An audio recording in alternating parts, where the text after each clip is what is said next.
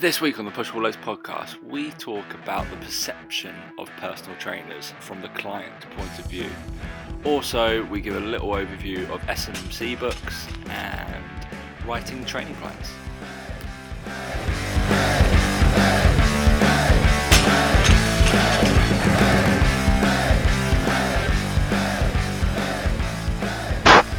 Three, two, one. I've got your 22p, mate. Hey guys, welcome to the Push Pull Legs podcast with myself, Dan Meek. And me, Tom Hall. It's going to be... Wow. That's my top zero right there. Opening straight away. I'm a pro, and mine's already open before I recording. had to get another one because you chatted so much shit before we came on live that I finished it. So Well, and also, we recently have found out that you can send money to each other via Skype. you can. Yep, or request it anyway. So I mean, I requested a penny. I'm still waiting and then, on money from Tom. And then, I know I still owe Dan money, but decided to. I had my debit card blocked since the middle of February and haven't even noticed. So yeah, that's how much I need it. What happens, guys? We live in that penthouse. Obviously, I have Apple Pay and credit cards that I normally pay with. Yeah, and the money just leaves my debit account without me knowing. So I don't really know. Didn't realise. Yeah. So don't get all that cash back and points and stuff with debit cards. That's why my credit rating is lovely, Daniel. So you know that. Wonderful. Yeah, mate. What's going on? Not a lot, mate. Not a lot. Something new that happened though in the last week since the last podcast. Something new has happened. I went and played basketball. I went and joined the basketball. Oh, thing. you joined a what? You joined Yeah, well, a basketball I thing. went, yeah, like a league League. and everything, like proper, like full on. Jesus, like, you have random got too and, much like, free time, haven't you? I know, yeah. Well, it's just, mate, Sunday evenings, mate. Do you know what I mean? That's when it's on. But yeah, no, it was like really random. I was googling to try and find basketball courts, and then randomly, just like the town next to Bath has got like its own league, like full of like 8 teams. Like I was like, it's a tiny town, it's smaller Bath. I was like, how random is that? It's there. Yeah. But yeah, I went along and played 2 hours basketball. Got some blisters on my feet, as you do. And yeah, had a great time. You got some brand new basketball sweet kicks. I need to get some now. I've decided. I'm gonna have get to some. On, I want to see some basketball high tops that are going to be like real absolute balling. Bright ones like that. I could never pull off, but I'm gonna buy them anyway. But that white basketball player that just can't pull off his kit. Like, what are you doing, mate? It's like, come on. Well, sweatband, headband on. I'm gonna be pretty sure you're a village outside of Bath. That there'll be mostly white people. Yeah, they were mostly. Yeah. I was like, no, don't think that's the case, but yeah, maybe, mate. I think that'll be great. Well, yeah, really good. It's all just fun. My point of the whole thing, of reason telling people, is that it was fun and it's good. If you want to go watch, it's good. No, don't go. But it's good to do things that you either used to really enjoy or do things that are totally unrelated. Not totally unrelated, but unrelated to what you do. Something that I'd actually like to do is go play 5-6-a-side football again. So if anybody wants to offer me a team in London, yeah. I think it's for me. I'm okay. I was like, I don't know. I really think that more people should. I don't know, maybe as I'm getting a bit older, potentially, but I think health and fitness and gym can get a little bit like, all right, is there anything else we can do? Like, I think sometimes, like, when you're in it as a job, like I was saying this to someone the other day, it's like people have this assumption that as a PT or as a trainer or as anyone involved in fitness that you must absolutely love it, and that for yourself it's like, amazing. Most people get into training because they love it. That's quite a lot of people. That's what a lot of people say when they get into the industry. Like, I want to be a PT because I love training. It's like, well, yeah, but you won't love training once you become a PT. Just remember that. And I think that people need to remember that it's like being an accountant and then doing people's accounts all day, and then going home and someone going, "Oh, you've got to do your own accounts now." I love that analogy. Every single evening, like, brilliant. I don't really want to be doing that, do I? It's not fun. So yeah, I think some people. Do you think Gordon Ramsay does the cooking in his house? Well, exactly. I can't imagine he enjoys it if he does. Imagine if he just puts like chicken dippers on in the freezer. It's just like straight from the freezer into like microwave.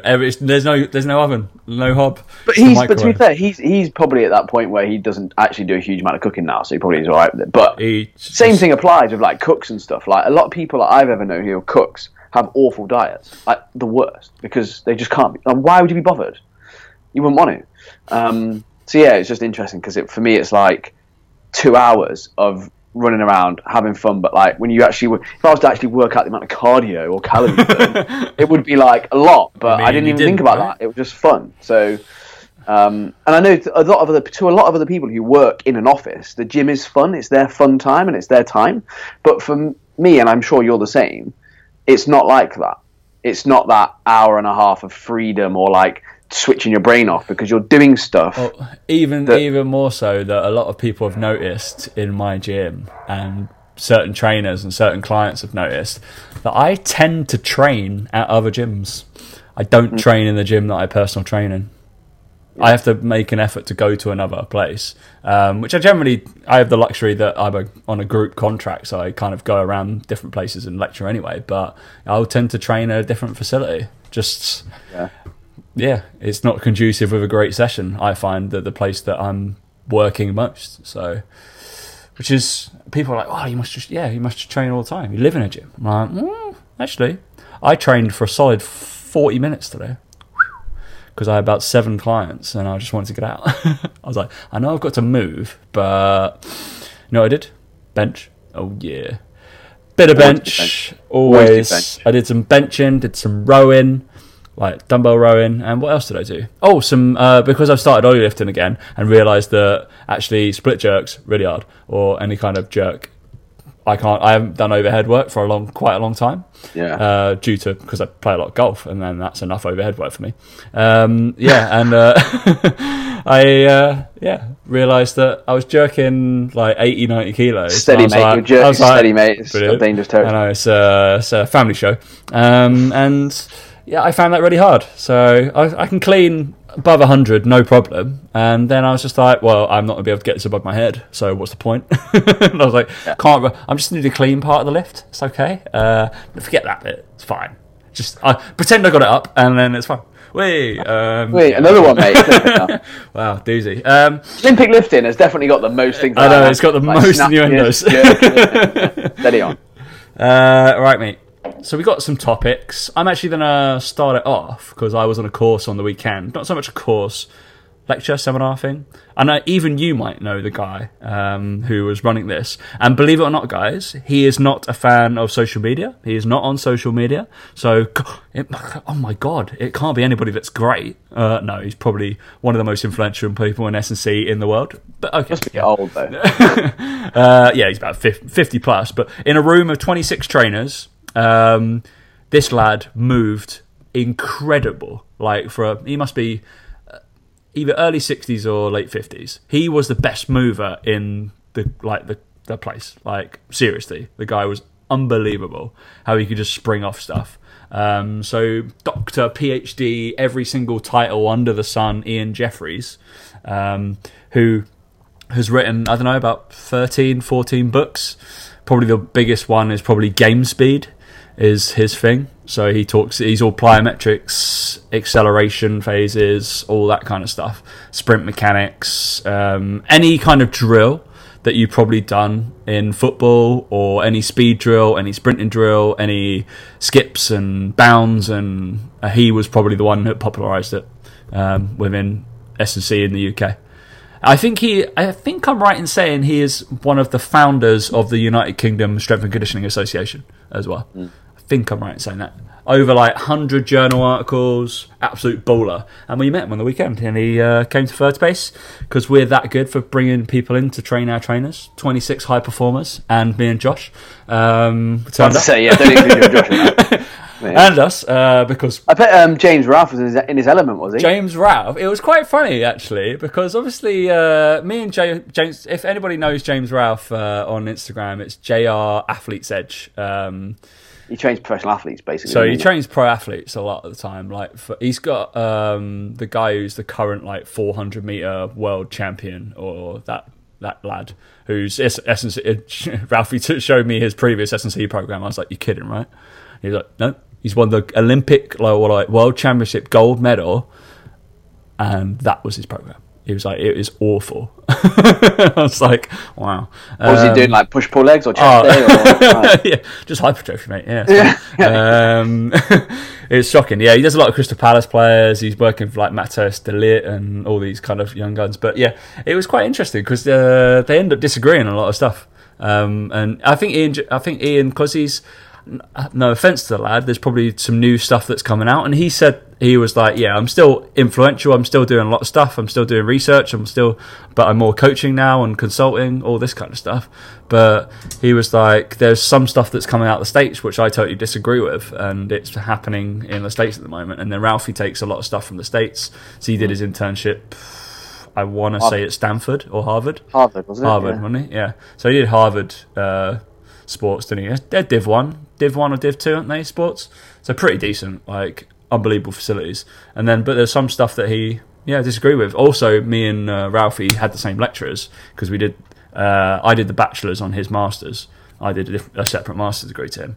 But we both had the same lecturers, so I mentioned him to Ian, and then I was like, "Oh, how'd you like our lecturer?" As Anthony Turner was our main guy, and he was like, "I don't know." I was like, "Jesus Christ, okay." Not don't mention anyone's name. Just don't mention anyone's name.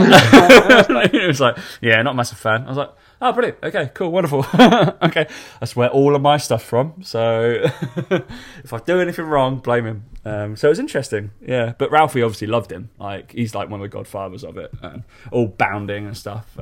So go look him up if you haven't. He's written like tens of books. Like, so go look him up. Which actually decided me upon this next little snippet, Dan. I decided just to quickly, because we don't get this question very often, but every now and again it crops up, and it's, what books or what stuff did you read or have you read whilst you've been going through your career? Maybe, I don't know, you've ever had that? Yeah, I have at some point. So I thought, based off the S&C stuff, I would have a little snippet of books I've used or probably cited or flicked through or pretended to read. I'd say look at the pictures. Looked at the pictures, gone, that looks about right. Sweet. I'm going to just drag and insert that little like figure 1. Oh yeah, put that in the appendix.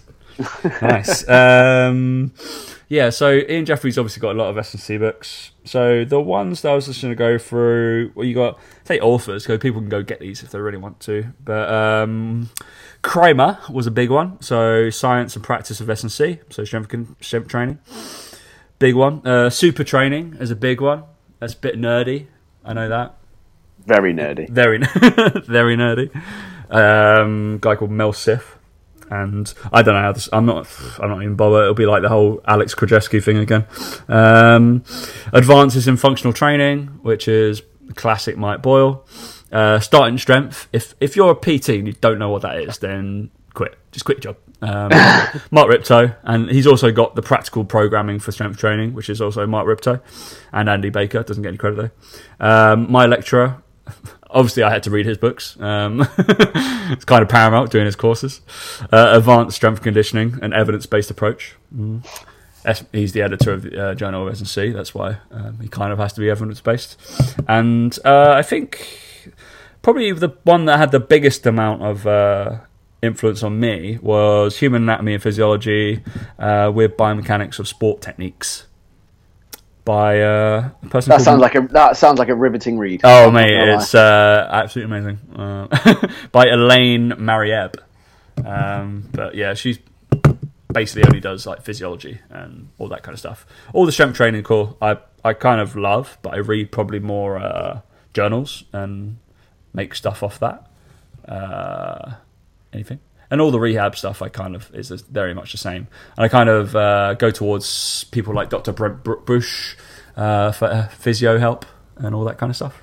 Wonderful. Dan, any nutritional or your books that you might have, if you've got any, I don't know, just I get asked all the time about nutrition books. And like the problem with nutrition books is that with obviously S&C and stuff, there's obviously certain things that have happened that there's been breakthroughs, people write about them and they kind of stick. Yeah. But the problem with nutrition is that, like, bar like the basic textbooks, like the fundamentals of nutrition, like the ISSN do one, it's a fucking absolute doorstop of a book. Like, it's all just people's opinions, and we know that with nutrition, people's opinions is not good, like really not good. So like I think Al Aragon had one out, like the Lean Muscle Diet, but again, it's more of a diet book. It's not really a. We're probably not going to tell people to buy that one though. No, well, no. But like that's what I mean is like it's more like diet books rather than like this is nutrition or this is how I learn about nutrition. So that's why in nutrition you have to do more courses. Whereas with training you can probably read a bit more and go, right, well that is true. Like that's just physics. Like I know that to be true. The mechanics of that make sense. And in nutrition it should be like that with calories in and calories out. But it's not. People don't talk about that because it's boring. Because it wouldn't be a big book, would it? Unless you put that. Yeah, but I feel like with S&C, there's a lot more. I suppose there's a lot more application to someone's opinion. Whereas in nutrition, people's opinion is like, it wouldn't really matter what your opinion is. It's like find something that you adhere to or whatever. So. Yeah.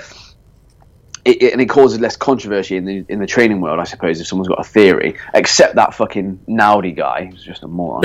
Yeah, we haven't talked about him in a while. I did. Yeah. Somebody mentioned him to me the other, I think, of like 3 or 4 weeks ago. I was like, oh my god! And I kind of like he's gone off the radar a bit. Naudi Aguilar. What's his company? Functional Patterns. And I was like, fictional patterns, yeah. I was like, yeah, the guy that makes badass training videos. Yeah. I was like, his videos, amazing. Like, seriously great. But yeah, tiny little guy swinging a thing around. Very funny. Yeah. If you want some good crack, just go watch some of that. No, it's quite fun. Or a good laugh. So no nutritional stuff. You're just no, genuinely. I wouldn't really recommend that many books. Any nutritional knowledge I've ever had, it's not been from books, it's been from courses. And I know Martin McDonald's got his tour on at the moment. If anyone's interested, I probably, he's a guy who knows what he's doing. He's spoken at Third Space. I've done his course. Likewise, Josh has got his course on. Again, I think people do courses because with nutrition, even if you don't want to be a nutritionist, you just want to learn more. Like courses from reputable people are the way forward. And I don't know, maybe again, I have got plans in the future at some point to do talks and stuff like that. Obviously, I don't do them at the moment, but maybe in 5 years' time, when me and Tom are still doing this podcast, when we're grey and older, I'll be doing talks, and I'd say come to a talk. But it seriously is, you learn a lot more from listening to someone that you trust and you enjoy. Much like I suppose Tom just said there about you listen to people that you like in S&C. It's kind of similar in nutrition. Except for it's just a lot harder to take away and implement straight away. Like you'll go to a course of S&C and you'll come away with it and go, right, I'm going to implement this stuff because you can. Whereas with nutrition, it's like, well, you might require the right person or the right situation to try certain things. So it's a bit different from that point of view. So it is more, I suppose, good courses and reputable people, which again is a fucking minefield in itself, right? So yeah. Not that useful. Sorry, guys. I can be slightly more useful as well because we did just mention James Ralph and his Athlete's Edge. So if you go to JR_Athlete's Edge on Instagram, and he is a good decent friend of mine. So I do know that he has written an ebook, and I believe it is dropping. It is just dropped the day before this goes out. I think it's the Monday. It's out now, basically. It's definitely dropped. So go to his Instagram. I'm going to tag him in the post when I put this up. He deserves that enough because it's again not to for anyone listening, not to downplay James Ralph and what he does and anything like that because he works with like top athletes. But just remember, again, I can imagine everyone just going and fucking downloading it or whatever. But remember as well, like demographics and like your clientele. Like if your clientele or demographic is 35 to 50 and they want to do weight loss, bounding around is probably not going to be hugely beneficial for them. Like, please just remember that as well. Like, think about who you're working with. All this stuff is great, but again, it's knowing the individual and who you're applying it to. Yeah. It is good. Just before I see people tagging us in their just like boom, bounce around. But it's absolutely. If you want to really learn the application of some of this stuff in rehab, then I started talking about that on the weekend as well. And I was like, wait a minute, because there was some misconception about like all of this stuff is applied to just athletes. And I was like, yeah, but then it's again fitting how I would say with the continuum theory. It's like, all right, how do I scale this? Down into, so we started talking about cartilage regeneration. There's research on some sort of plyometrics and jumping within that, and I'm like, all right, well, how do we do that safely? So it's the similar kind of stuff, but it's scaled down to what's happening on the knee level and cartilage level and stuff like that. So it's really cool. So have a look, go download it. It's like footballers, all that kind of stuff. It's good fun. Yeah, trying to get footballers to do any sort of athletic I maneuver. know, do it, mate. You can't get them in the weights room, so it is funny. That's obviously how James has like made a lot of his name, is that he's had people come to him because obviously the footballers that he works with have got their own S&C coach if they want them, but they've gone to him privately and pay him, and that just shows you, like, if people go and have a look at his stuff, then message on that post that he said he's dropping that you want him on the show, because I actually have invited him on the show before to talk about what he does, because I find it quite interesting, but he is shy as hell and doesn't really want to talk about stuff. I was like, mate, you go, like, you know, a lot of stuff, clearly, like, it'd be great. But yeah, obviously me and Dan aren't very shy, so I was about to say, well, to be fair, he's going to be the smartest guy on the course. I know, so don't worry about that. It's just you got me and Josh just like blah blah blah blah. No, this is right. He's just sitting in the corner like, oh, I wish they'd shut up. But yeah, it's fine. All right. Dan actually came up with some content for today. We've rambled for about 20 minutes without actually saying anything. But apart from S&C books, they're for good fun. So you sent me some research. Every now and again, a research paper, mate. Stuff breaks through. But he did use. If anybody uses this, then what are you doing? Facebook Messenger. Dan popped up. It's usually just like really random. Like, I think like you're at the top, right? And then the next one down is somebody who's, good evening, Tom. We've launched a new franchise called H3. I don't know what that means. And then, hey, Tom, thanks for connecting. I saw that you're a coach. That's really awesome. Wasn't Ben Cooper. And I like connecting with coaches. Looking forward to your reply. Obviously, I blanked them. How long have you been a coach for? Right. Tom, I think this just shows people how few friends you have. I don't use Messenger at all. You don't have any friends, mate. That's why. Yeah. Don't worry about it. But all right. But yeah, basically, the research I sent Tom some research, scientific research that actually shows. I'm going to pull it up on my computer while I describe it to you. But basically, shows that as a personal trainer. Do you want to say the title, mate? It would be better. You can say the title if you want. Yeah, it's up to you. Is what you see what you get? Doesn't really tell you anything, does it, mate? Brilliant. Perceptions of personal trainers' competence, knowledge, and preferred sex of personal trainer relative to physique. So basically, in this research, again, we've only seen. You can only see the abstract, and it was published by. It was published by. Have you got the actual full thing? Have you? Yeah. You're a society member. It was reposted by Brad Schoenfeld. And basically, the long and short of it is that, unfortunately, as a personal trainer, your ability and competence and knowledge is judged by the general public on how you look. That is what the study found, basically, is that PTs who are muscular or, you know, generally have lower levels of body fat were perceived to be significantly more knowledgeable and competent than their non-muscular peers. So I'm fucked straight away. Brilliant. But also, the interesting thing is here, and I think this is also because of, especially in the UK, I'd imagine this would also be because of a lack of them, but female PTs were perceived as more competent and knowledgeable than male PTs. I think that's because there are less of them, so therefore the assumption is if you're a female PT, you must be good. I just think and that's not saying, obviously, no, anyway, I'm going to, before I go on. But yeah, I think that's generally like the thinking there is that I think that there's a lot of that going on. But basically the consensus is collectively PT physique seems to have a profound influence whether they are approached or avoided.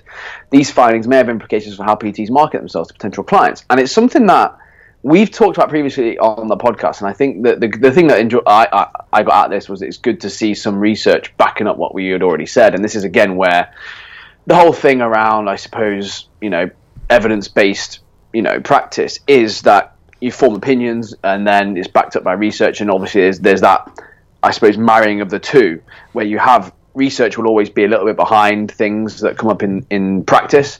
And it just shows you that we've said this for a while, that unfortunately you are judged on how you look as a PT. Yeah. You shouldn't be. It doesn't affect your knowledge or anything like that, but your perception from the outside world will be based on that. And it's just kind of, I suppose, putting some numbers to that. And it is obviously based in America, but it carries over regardless of what people think. Unfortunately, the perception of personal trainers is that the fitter you are, more muscular you are, whatever, you're gonna potentially, straight off the bat anyway, if someone looks at you, that will be their perception of your knowledge. If, like you said, I mean, Tom looks like a sack of shit, but he knows his stuff. So luckily, he knows people know he knows his stuff. He's all right. And he's why else do you think we're both on basically what is basically radio? Yeah. And also the other thing as well is, like, I think this applies to, obviously, to people, any trainers, I suppose. But then the other thing that I would add to this that I don't think it goes into, which is huge in our industry and is one of the biggest things, is social proof. If you were a larger trainer or a not in shape trainer, but you had loads of clients and they were all waxing lyrical about you, how amazing you are, how they love what you're doing, I would suggest that would then have less influence. The fact that you look like Tom. So don't worry about that. I have clients, I think. Not anymore. But yeah, it's weird, isn't it? Like, there's some assumptions on there that because obviously us in the industry know the kind of general standard of the industry, and it makes no bearing whatsoever as far as we're concerned about whether someone is what they perceive, whether their knowledge, like competence and knowledge, they're not the same thing. Competence is the ability to get your client to do stuff which is relevant to their goals, really, without injuring them, I would assume, or making them lose weight. Just basically achieve their goal in the best way possible, I'd say. Competence. Knowledge is having the actual, like, I don't know, accreditations and education and practice to put that to their client. And it just makes no sense that someone that maybe a larger individual wouldn't have both of those over a more muscular individual. They for sure. Well, it's not even that, because it could be perceived like a larger individual could be a strongman or something like that. So they have way more competence and knowledge within that field. But then I guess they'd have clients that they were going down that way. Yeah, so it's interesting. It obviously, but they do explain that they have to think about this for marketing. These findings may have implications for how PTs market themselves to potential clients. So what we've said is we generally get clients that are very much similar to ourselves, and I've had clients say they like training with me because I don't, in a kind of backhanded compliment, I'm not massive, or like I'm not a freak, that kind of thing. He's like, actually, you're in shape, but you're normal. So whenever we look at that sort of stuff, I 100% agree. I think if you market yourself as you'll attract people who want to work with you and all that sort of stuff. I just think that we have to be smart enough to understand that there are millions of people out there who walk into gyms every day, and like, our select people who follow us, our select people that work with us, are just that, a very select few. And that we're talking about the majority here. We're talking about the majority of people who would walk into a gym. You would ask 100 people, which of these trainers would you want to work? Would you work with if you could afford it? Blah blah blah. Again, that's all this research is. It's not anything, saying about demographics or understanding demographics, or someone might have, been 40 stone and now they're 15 stone, and that's a huge, amazing story that they help other people who do the same thing, but they still might be perceived to be overweight. Now, there's all these caveats to it, and there's all these what ifs, and my demographic, this demographic. The fact is, the majority of people would have the view that this paper's found. That's the overriding fact. It's like if we were to have a choice between two lawyers, and we were sat there, one was scruffy as fuck and the other one was sat there prim and proper and smart in a nice suit, and they both cost the same, you'd go with that guy. Yeah. Most people would. Like, I think that's the other thing you have to remember here is a lot of people walk into gyms, go, right, PSPT costs this much, same as this guy, well, I'll go with that guy because he looks like, it's just what people would do naturally. And I think it's why a lot of the time, like you say, in the online world or whatever, you have a specific niche, it's very, very useful to have that, because you'll attract those people who want that niche. Likewise with Third Space, I would argue a lot of the trainers in Third Space would all be similar to yourself, Tom, in that they would be non-intimidating. That's actually a good thing, to be non-intimidating, to have social skills, to be able to have empathy with these clients. But the Third Space is a unique gym. It's not we have had that previously, where, believe it or not, some trainers, this happens in certain fields, that sometimes they put on pictures and stuff on their CVs, right? And obviously, with trainers being how they are, if we have your CV and we have your name, chances are we can probably find you on Instagram or Facebook, and we do that for every single application. And if we see someone who doesn't fit the brand on that, we're not going to go with them. So, which is an interesting thing, right? We're not even getting past the first stage. You wouldn't even get a call back. But I think there's also a reason why, especially when I was at the third space, like with all the same thing, some people have body composition goals and stuff like that, and I might have got a bit leaner, but I was no way fucking big or intimidating anyway, apparently. Yeah. But is that there's a reason then I believe that the third space had a penetration rate that it did with the members that would then train. It was, I think when I was there, I remember something stupid like 25%, I think. Yeah, we're a little bit lower than that now, but it's because there's so many members. Yeah, so that's going to happen. But even still, I would suggest the third space as a group would have the highest penetration rate of most gyms, especially of any gym with five in commercialized gym, because they're obviously PT like gyms or whatever, blah blah blah. But obviously, And I think that's probably in commercialized gyms and again the price point of third space and the locations of third space, they would, again, there's people that go to the gyms are smart enough to know it's not all just about someone looks. They would delve deeper into, well, what do you do? What's your qualifications? I need a referral, like previous results from people. But when you look at the bigger picture and think about all the pure gyms, the Snap Fitnesses, all these sorts of things, unfortunately the perception is always going to be, how does someone look? Again, Joe Wicks wouldn't be where he was if he was 20 stone. He wouldn't be. No. That's a fact. And I think it's just, regardless how nice a guy he is or his niche, he wouldn't be able to reach the millions of people he does. The reason he reaches the millions of people he does is because he's in shape and he's not overly big, like you're saying there. But I think that when you look at the research, it's not about being overly big. It's about having a certain look.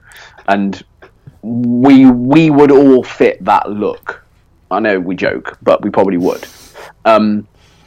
So yeah, I just think it's worth thinking about. Like, again, I'm not saying I think that look, bearded, 2 earrings, madness. Yeah, mate. When you roll your sleeves up, you look like you've got some sort of an bicep and tricep. So you're all right, mate. Never train them as well. Madness. That's how bad your pulling and pushing is, mate. Your bis and tris. I'm just ollie lifting now, so no tension. Yeah. But I just think it's worth thinking about, again, like just as a trainer, if you are a trainer or whatever, just think about that and just think about what your niche is, who you're going after. If you're going after a certain niche, a specific niche, or you just want to be yourself, just be yourself. 100% that will work. I like the female PTs would perceive more competent. I think it's quite interesting. In my however many years of an educator or mentor kind of person now, probably been doing it for about 3.5 years.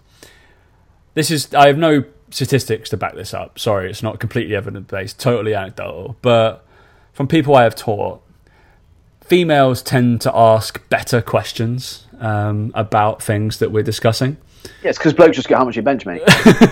and you go, oh, shut up, mate. Only shut up. Yeah. My weakest lift. I've deadlift, though. There's a massive, generalisation. But yeah, I've found that. They're generally a little bit more engaged, maybe. Or they're just looking at me like, this guy. I basically am not for the guys. Just they don't deem me competent or knowledgeable because I'm not big. Exactly. What's this guy doing? This guy can't teach me nothing. He can't bench over 100. He's got a broken hip. He's meant to be a rehabber. What's going on? It's like, yeah, but I'm constantly rehabbing, so I'm constantly updating my mind. So it's fine. Yeah, very strange, but it's an interesting topic, isn't it? I just think if you've got, if like with me, I use it to my advantage. The fact that I'm not big, I'm going to attract people that aren't as big. That's just, use it to your advantage. Just stand as close to the camera as possible. That's what you do. Yeah, exactly. Use the angle.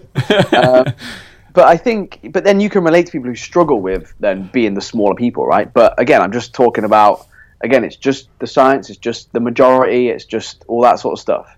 Don't shoot me down, don't get knickers in a twist.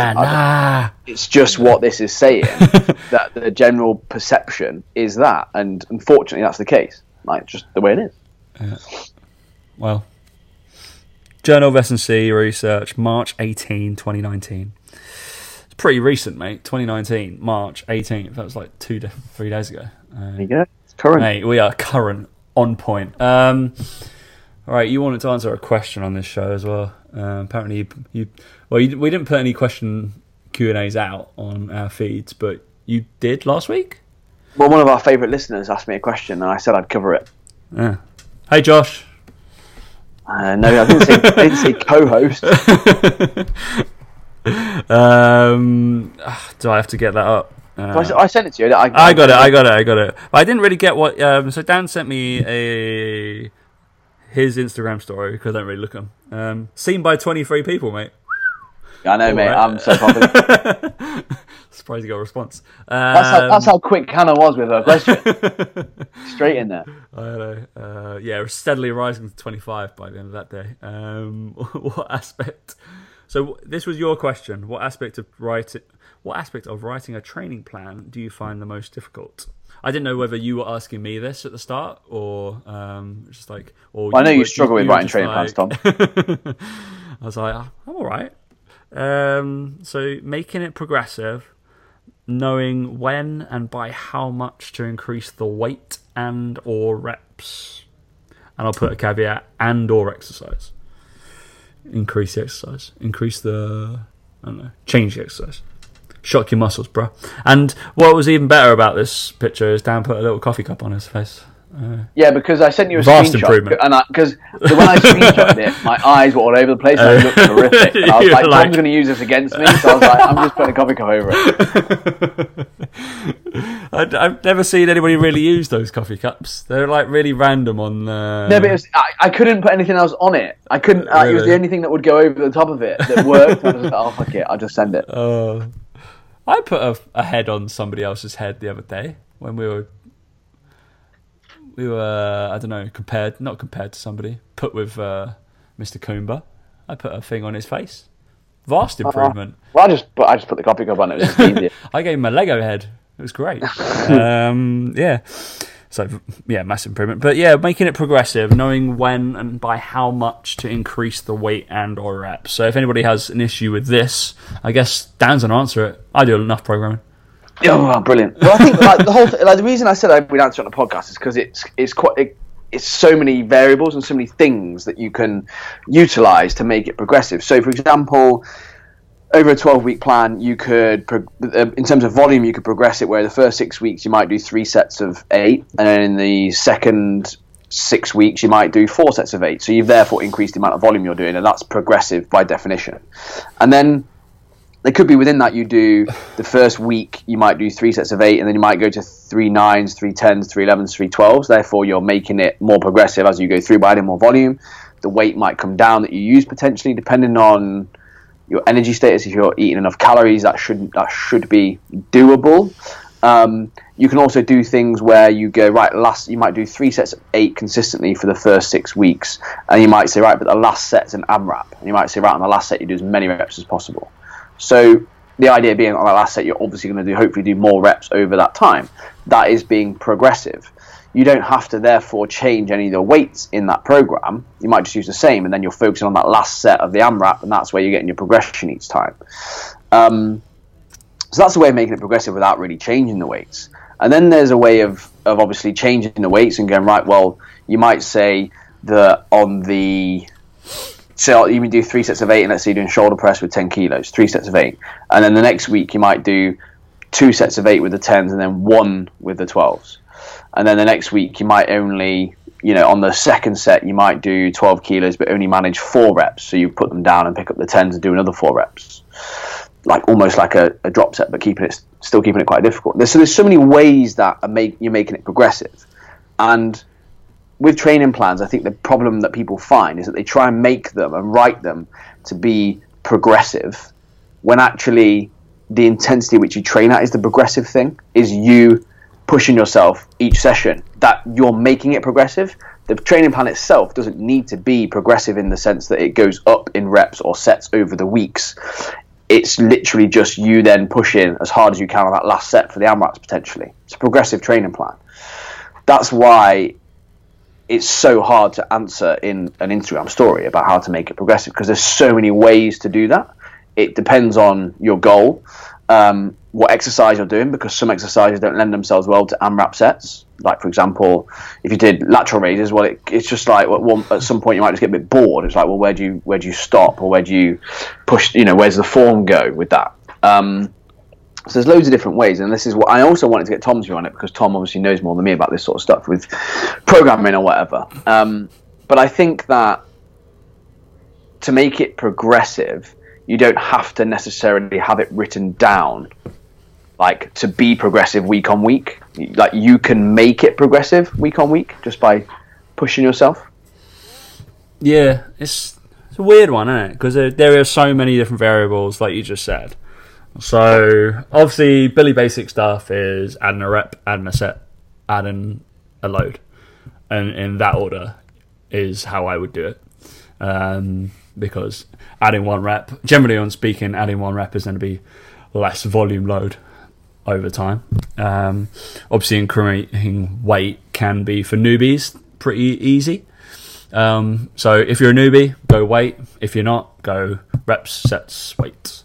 Really, basically. Then I tend to, probably guys that have been training with me for a year and a half, I tend to progress equipment a lot more instead of load or any kind of reps or anything like that. I would leave a lot of stuff very, very, very, very similar. And instead of, he'll probably listen to this right now, a lad called Alex, who's got pretty much exactly the same training plan that he's had for 3 months. It is nearly exactly the same, barring a couple of reps. But I think nearly, I'm going to say 75% of the exercises are all the same movements, just with slightly different pieces of equipment. So they're going to be slightly different angles, slightly different grips, slightly different offsets, all this kind of stuff. For us, it's great because he enjoys that kind of training. He knows what he's doing. He's in and out. He's 3 times a week. Boom. For other people, that might be a bit boring. I don't know. But it is very progressive, and he'll start low and end up in 3 months. That's the progression. I'm asking somebody to go over 3 months of training without really stopping. Maybe you have a chill week after 6. That's about it. So that's equipment based. I think the big in this question is, I think making it progressive, I think we can all do. Intensity, reps of failure, kind of giving you a mark out of 10, whether it was good, all that kind of stuff, reps, blah, blah, blah. But knowing when is probably the skill in that statement. I also think it's but I also think, like, because Hannah mentioned it, she messaged me and she was like, basically sign up for online coaching with me, and I was like, well, I was like, that's the other thing, is like, people try and do it themselves and worry and stress about all this stuff so much, but yet they never stick to anything. They'll write themselves a 12-week plan, and they don't stick to it. We do that. We could both sit here, and me and Dan can write each other or ourselves the most perfect plan ever for us right this moment, and be like, oh yeah, I'll do that. Guarantee, because we're accountable to only ourselves and each other. Maybe we won't do it. No. and it's that whole thing of, like, I think I do it all the time. Like, I've just written myself a training program now, right? And I've not even written out any of the weeks. I've just gone, right, these are the exercises I'm going to do, and I'm just going to see how I feel for 2 weeks doing it. Because I know if I wrote out every single rep, set, and progression, I wouldn't fucking do it. I'm going to try each session first, just do 3 sets of 8 to 12 reps, see how I feel, whatever, blah, blah. Because I know that realistically I'm not going to stick to a 12-week plan, because, like you said, I've written it myself. Like, there's not really anything. I'm not really that fussed about doing it. Whereas if someone else was writing it for me, I'd do it. I would 100% do it. And it may not be as good as I think I can do my own plan, but because someone else is doing it for me and I'm paying them, I'm not going to waste my money. I'm just going to do it. Lo and behold, all my clients, they do their training plans and they go, oh my God, it's as long as I've ever stuck to a plan for. I'm like, yeah, I know. Like, of course it is. Because I can see that, because that's why you've struggled up to this point. Because up to this point, you write yourself a plan. After 3 weeks, you second guess. You decide that your weak area now is actually your arms. You're not doing enough arms. You want to do arms every day, so you cut out all the other shit. And then you write yourself a whole new plan again. So, and then something comes up. Say in a perfect world, they actually follow the plan. How do we know when they need to change things? Well, I look at things on a volume load basis. So we look at volume load over weeks, over a 12-week plan. We'll also look at if there's any exercises that they're stuck on with a weight, or they're stuck on a certain thing. Again, looking at videos of people training. That's what I would do. I get videos of people doing these exercises. So, for example, they're like, oh, I'm stuck on this for a while. We'll go, right, let's have a look at form, let's tweak form, all this sort of stuff. And there's other aspects to it where, as well, linked to, again, calorie status, energy balance. So it's like, okay, well, if I've got a client who for a few weeks has been like, oh, I can't really move my back squat, it's been struggling, and I'm like, right, well, you're probably just at maintenance calories. Like, why don't we shift you up, eat a bit more, move some of your carbs around from after your training session to before your training session. Lo and behold, 2 weeks later, oh yeah, my back squat's improving. No, we haven't really changed a huge amount in terms of their program. That could just be nutrition, and that's the luxury I have potentially. Yeah. That I'm looking at this stuff a little bit more. But again, over time, looking at volume load, you can see when people are stalling and when things are stopping, and then I can, like I said, relate that back to stress, sleep, all these other things, and I can go, okay, there's something going on here. It's just another thing to add to the equation. And I think when you're in-person PT, there's a lot more things you can do with technique tips and go, actually, hang on a minute, like, that's what. Yeah, whereas I can't do that. In-person PT, knowing when to progress something, I can do it straight away. So Dan has to be a little bit more rigid and probably stick to the literature where it says either like a 3 to 6 week mesocycle based off that, or the calorie consumption that you've had, or the fact that you've been stuck on. So the volume load, that's what I mean by mesocycle. So that's just a set amount of time you'd probably be doing very similar exercises, whether it be that kind of clear progression or the same kind of exercises and reps and sets and stuff before you change it around. So you kind of have to stick to that unless your client would message you, and then you still don't particularly know. So whereas in-person PT, which I would assume that most of the guys listening are, you have the ability to change it within 2 seconds and be like, I'm done with this. They progressed. They don't need to do this movement. They don't need to do this load. They don't need to do this. Bum, bum, bum. You can physically see it, or they need to come down. So you can do that in person. So I feel like that's a skill in itself. And that should be if the client is struggling, if you can clearly see that it is too easy. You'll either have one end of the spectrum or the other. They will lie. Well, they both lie. That it's either way too easy, or they'll just be like, yeah, it's good, even though it's like incredibly hard. Like it is like 9, 10 out of 10. They are gassed the whole time. Form's failing. They're like, yeah, that was good. That was good. Like, what? No, it wasn't. It was awful. No, that's your call. That's where you've got to coach and bring the weight down. Don't care about their ego. Just be blunt and be like, no, that's shit. I say that quite a lot. And I'll be like, yeah, those last two are crap, so we're coming down. Yeah.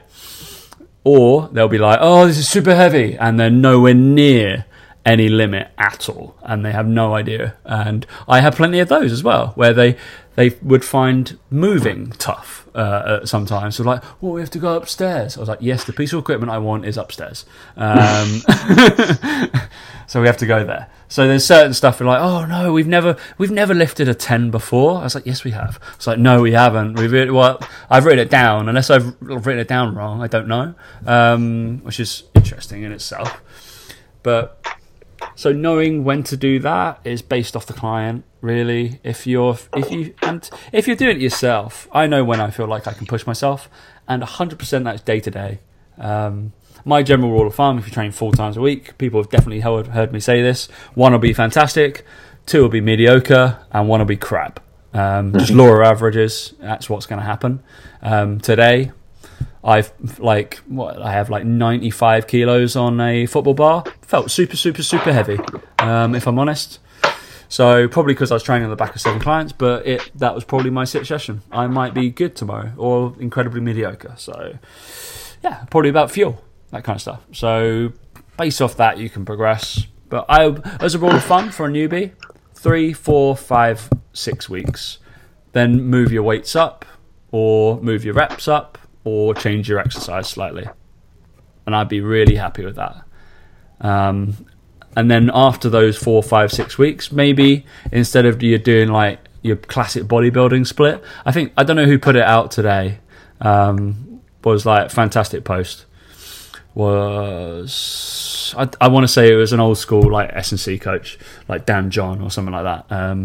And he was just like, if you're a beginner to intermediate lifter and you're following a classic bodybuilding program, the best thing to do to progress in strength or to progress is just shove one of your main exercises right at the front, do 3 to 5 reps of it heavy, and you've probably got yourself a pretty good program. I was like, yeah, to be fair, probably that probably sounds about right. If I took one of Dan's easy little hypertrophy workouts, put some classic strength work on front of it would be amazing. So just go grab one of those off his Instagram. That's fine. Mate, you've been proud of me today. I did single arm rows. I did rollouts. Rollouts? Yeah, I know. I always just whack them in randomly, and then I'll be sore for like 4 days. Yeah, I know I'm going to be so sore tomorrow. Oh, well. But they're good. Like, they're classic. That's a classic strength move, that. You get the freaks from powerlifting and do the full stand-in ones. It's so hard. You're like, what? Okay. So, very strange. But I hope we've kind of answered that in a roundabout way. There's lots of different variables. Pick one. Again, it's just something people overcomplicate it. And I think so. Stress too much about. Like that's the bottom line. I think until you plateau, keep doing the same shit.